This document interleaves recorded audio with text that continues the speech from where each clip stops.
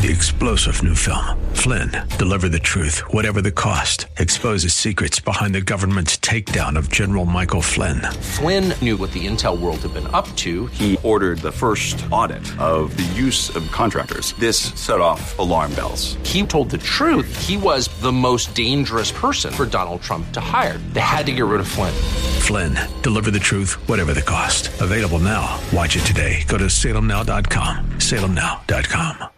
I don't care what they might say. We love Jesus anyway. Sadly, we hear about this way too often inside of the church. The freedom of the will. There is so much talk about the fact that God is a gentleman and he'll never violate your will. You better hope and pray he does. Your life depends on it. Ain't it good to worship and adore a risen Lord? They might say, we love Jesus anyway. I don't care what they might say, we love Jesus anyway. Hi there, and welcome to today's broadcast of Way of Grace. As we begin today's program, we begin a series on the myth of man's free will. Just exactly what does the Bible say about our will? Is it really free? If so, what parts are free? What isn't? And what does God really say about this matter? We invite you to join us this week as we explore the myth that man's will is free. With today's broadcast from Grace Bible Church in Hayward, here's Pastor Jessica Stand and Way of Grace. Man's free will. The title of our study is The Myth that man's will is free to do anything he wants. Is not biblical. The myth that man's will is free to do anything that he wants is not biblical. If you take a proposition like that, and that's a lengthy proposition, the myth that man's will is free to do anything that he wants is not biblical. You have to know that there are a number of parts there that have to be taken apart. There's nothing simple. This is not a yes or no answer. So for Christians, unfortunately, they try to respond to complex subjects with a yes or a no, and in doing so, you go to one extreme or the other, and we can fail to actually get the truth on it. So I'm hoping we can make some progress on that tonight, particularly with some of our newer people who actually need to know how to handle the subject. The assumption in our world is that man's will is free to choose to do good or evil, right or wrong, whenever he or she wants to. That is the assumption basically held out by almost anyone who hasn't even done a dictionary search of the term will or volition, and yet are ready to argue the assertion that they know what it means to have a free will. But we're going to look into that in a moment. So join me in prayer, and let's see if our hearts can be sanctified into the reality that Christ will show us. Amen. Amen. Look with me in Matthew chapter 7. I'm going to start at verse 31.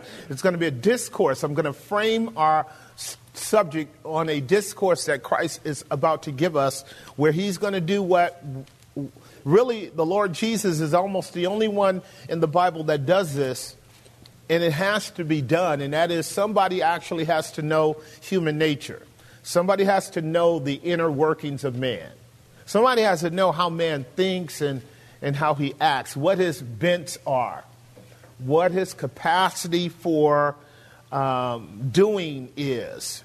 Without us knowing these kinds of things, we are in a total mystery as to the behavior of human beings and their potential.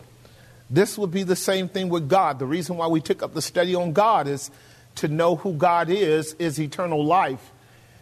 To know ourselves also is requisite to eternal life, because if we don't know who God is, we can't know who we are. But if we don't know who we are, we can misrepresent ourselves to people. Would that not make some sense? All right, so what happens a lot throughout the gospel narrative is that Jesus is actually exposing the nature of mankind in the behavior of the people of Israel as they engage him. So this is what he's about to do right now in a remarkable scenario where they are condemning Jesus as being possessed by Beelzebub or the devil, and that the works that he is doing really are not of God. And what Jesus is about to warn them about is them being on the verge of blaspheming the Holy Spirit. All right, he's about to warn them, you are on the brink of damning yourself permanently by the way you are thinking. Now, this is really a good premise, because the idea of blasphemy of the Holy Spirit is the idea that God will give you and give people so much evidence of the reality of his presence and his purpose in their life that they would be without excuse if they had to stand before God on the last day. And yet, in spite of all that evidence, they still push up against that evidence to reject it. Now, is that not an insight into the nature and character of man? I don't know what is. So I premise it that way so that as you hear what you have heard so commonly spoken, now you'll have a context under it. I want you to also view it this way. You're going to be dealing with two kinds of men. The rulers represent one kind of man, and Jesus himself represents another kind of man. And the juxtaposition of these two men are going to be the framework in which we understand the difference between the will of man and the will of God. So we read over in verse 31 these words, "Wherefore I say unto you, all manner of sin and blasphemy shall be forgiven unto men, but the blasphemy against the Holy Spirit, or the Holy Ghost, shall not be forgiven unto men." Verse 32, "And whosoever speaketh the word against the Son of Man, it shall be forgiven him. But whosoever shall speak against the Holy Ghost, it shall not be forgiven him, neither in this world, neither in the world to come." Now, those are very startling warnings, are they not? Right? This is not a common kind of indictment by Christ. He doesn't go around warning about blasphemy of the Spirit, but he's doing it here. In other words, the leaders now have pushed Jesus to the brink. And he's saying, listen, you guys, you are right there. You are about to miss any hope for glory by your impenitency, by your hardness of heart, by your insistence that you are right and I'm wrong. He's letting them know. And now he's getting ready to explain to his disciples, which would be us if we call ourselves Christians, what is actually going on in a metaphor. Now watch what he says. He says in verse 33, "Either make the tree good and his fruit good, or else make the tree corrupt and his fruit corrupt. For the tree is known by its" what?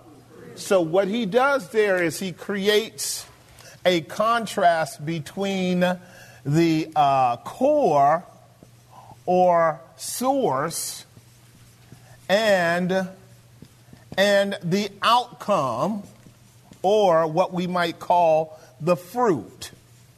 Now he's talking about the core being the tree and its source, and the outcome, the fruit, being the result of being connected to this tree. And this tree is either what? Good or evil. The word evil can also mean bad. He's giving here a binary. What he's saying is, if you have a bad tree, it's going to bring forth bad fruit.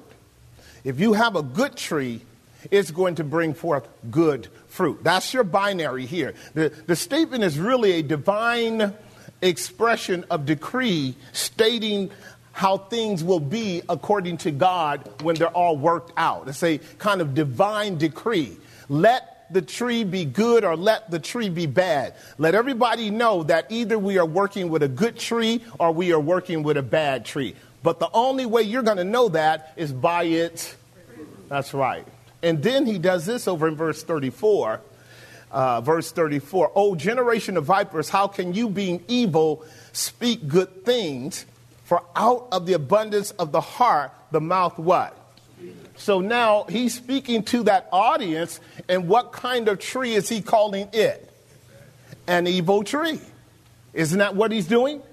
Is he now identifying that people to whom he's speaking as not being the good tree bringing forth good fruit, but the evil tree bringing forth bad fruit? Does that make some sense? So he's teaching, he's warned them about blasphemy of the Holy Spirit. He's now warning them about the nature of trees. You only know a tree by its fruit. You cannot guess a tree by assumption, by assertion, by imagination. You can only know it by its fruit. And what that teaches you is the behavior and conduct of people is rooted in their nature. The behavior and conduct of people is rooted in their nature. And when you and I understand that, we can understand the cause for people's behavior. Now, this is extremely important. I love what Christ is doing here. He says, for out of the abundance of the heart doth the mouth speak. Now, he's also giving another core or source here. He's calling it the heart, isn't he?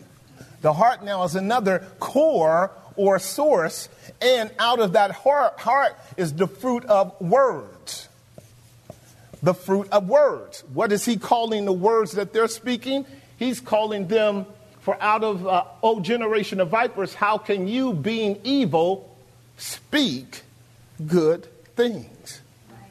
So he's making a parallelism, and I'm trying to help you get the ground of this, between good things and bad things, between trees that bear good fruit and trees that bear bad fruit, between a heart that's evil and a heart that's good. And the only way we know it is by its fruits. That's how Jesus is laying out the argument. Now, really, contextually, this is what Jesus does with this group of people all the time. Every time he had to deal with being confronted by the Pharisees, is what he was really saying was, you guys are a group of evil men. And you are demonstrating that you are evil by the way you talk. You are demonstrating that you're evil by the fruit that's coming out of your life.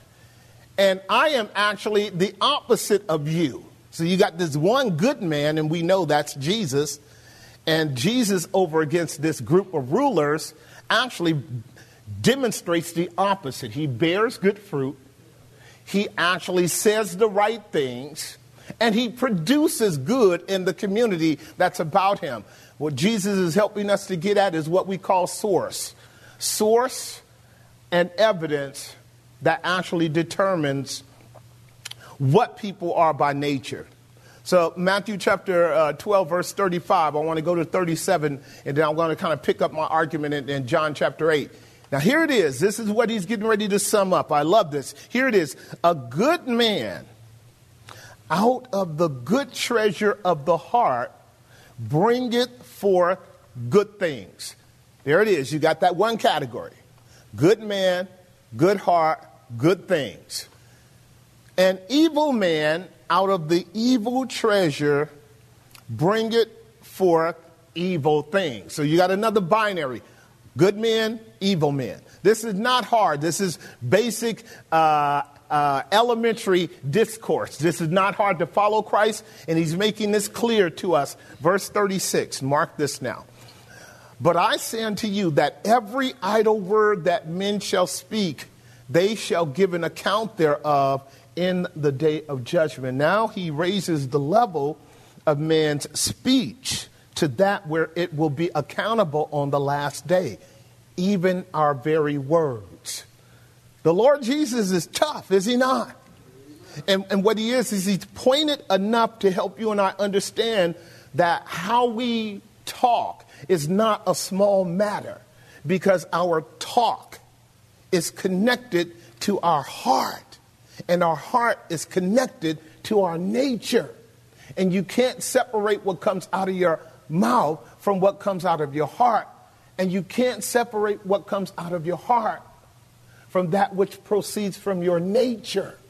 This is what he's teaching us. Tree representing nature. Either we are good or we are evil. This is the dichotomy that he's laying out. We're trapped by that paradigm. He's saying that on the last day, we got to give an answer for our words, don't we? All right. In a really simple way, then, we could say this. If you and I are living all of our lives buying into lies and reframing our words in ways that don't correspond with truth and living basically falsehood, we might get away with that down here. But in Judgment Day, we would have to answer for that. Does that make sense? All right, so it's important that you know what Jesus is teaching here is, you rulers, you might get away with appearing to bear good fruit with people who are not discerning you. But on the last day, you're going to have to answer for that. So I'm drilling this home so I can massage your heart around something that I stated earlier that becomes a real problem if Christians are not discerning. And that would be this: the false assumption that man by nature is basically good. I need you to take that thought in, because this is where the idea of the assumption that your will is free to do anything that it wants to comes from. The reason you will hear people quickly running to the notion, I have a free will, I can choose to do this or choose to do that, is because they are under the assumption that they are not a bad tree that can only produce bad fruit, that will only come out in bad deeds. They are under the assumption they are a good tree that bears good fruit, that produces it by right choices.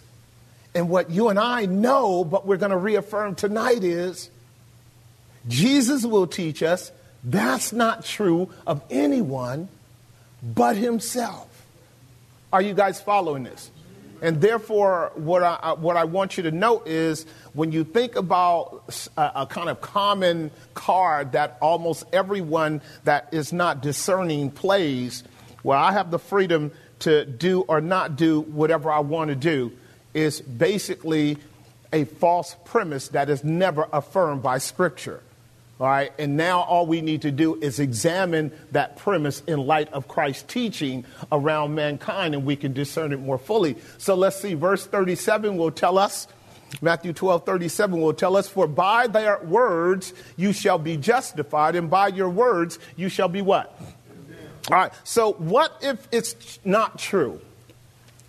What if it's not true that you don't have a free will that can do anything that it wants to? Remember, our title is a little bit involved. It's not just the myth that man's will is free. I didn't say that. Are you guys following me? You got to be able to think clearly. The myth that man's will is free, I didn't say that. Man's will is free in a kind of sense. The myth that man's will is free to do anything is unbiblical. Are you following me? And that makes all the difference in the world. All right, and it's time for us to drill down into what we would call the myth of freedom of the will. And again, I want you to write down the questions, because once I'm done with the exercise, I want us to go into Q&A, because you really need to know how to handle this. This is one of the axioms that you cannot avoid when you're dealing with unsaved people, when you're dealing with other religious folk. Almost everybody touts the assertion that they have a free will. Is that not true? Right, and nobody will bring up any ancient dictionary to actually lay out any kind of thesaurus or any kind of encyclopedic or any kind of definition of free will that we could buy as substantiating that set of assumptions. So now what I want you to do is go with me in your Bible to John chapter 8, verse 34. We're going to read verses 34 through 44, and I want you to listen to Jesus do it again. I want you to listen to Jesus do it again. He's dealing with the same group of people, by the way. These are the rulers. The rulers really had a problem with Jesus, did they not? And as much as they wish they could have gotten rid of him sooner, they couldn't. And every time they challenged him publicly, he exposed them for the very things we're talking about now, and that is being a corrupt tree, an evil tree, bringing forth bad fruit. Now he's going to get into the nature of human beings. He's going to get into our nature. And this is going to also help you a little bit around terms that you also know as Christians that we don't always get a full grip on as well. And that's this: what it means to be a sinner. You will hear people using terms like, I am a sinner in the Christian church. And they have not fully investigated what that means. What does it mean to be a sinner? At what level are you a sinner? To what extent has sin impacted your being, the way you think, the way you act? What does it mean biblically to be a sinner? Jesus answered in John chapter 8:34, verily, verily, I say unto you, whosoever committed sin is the what of sin? All right, so now, I don't know about you, but back when I was 17 years old and I read this verse, I said, I got a problem. See, because I was innocent, and I had just come to a knowledge of Christ at the basic level of crisis and conviction and conversion, and I wasn't arguing with God. So the scriptures were a brand new revelation to me that I immediately had viewed as wisdom, so it was right. And so it wasn't hard for me to agree with it, even if I didn't understand it, nor didn't like it. Who cares whether I understood it or liked it if it was the truth? So the thing that dawned on me immediately is that sin leads to bondage. Is that what it's saying? Sin is bondage. He says, verily I say unto you, whosoever committed sin is the slave. That's the word I want you to get. Slave. Now, if you're a slave, and this is the term that we're going to drive all the way through the New Testament, because Jesus is teaching us to do this. If you're a slave, here's the one thing you know as a slave. And this is what humanity fails to recognize at large. A slave knows that it is not absolutely free. That's what a slave knows. A slave knows. It cannot run around telling people, I'm free to do absolutely whatsoever I want to do. If people are watching a person who is owned by a master and is shackled to that master and controlled by that master and stamped on his forehead or his right hand or his back thigh, what have you, as being owned by that master, and that person goes around saying, I can go here and I can go there and I can do this and I can do that. I can say whatever I want to. I'm free to do whatever I want to. And then when the master says, come here, boy, he takes off running, then you know he is practicing postmodern, irrational fantasy. Am I making some sense? Right. This is the analogy that corresponds with human beings today. Human beings are pretending they are free, when in fact, if you watch them, they are slaves. Because all of us, by nature, as sinners, are slaves to sin. Does that make some sense?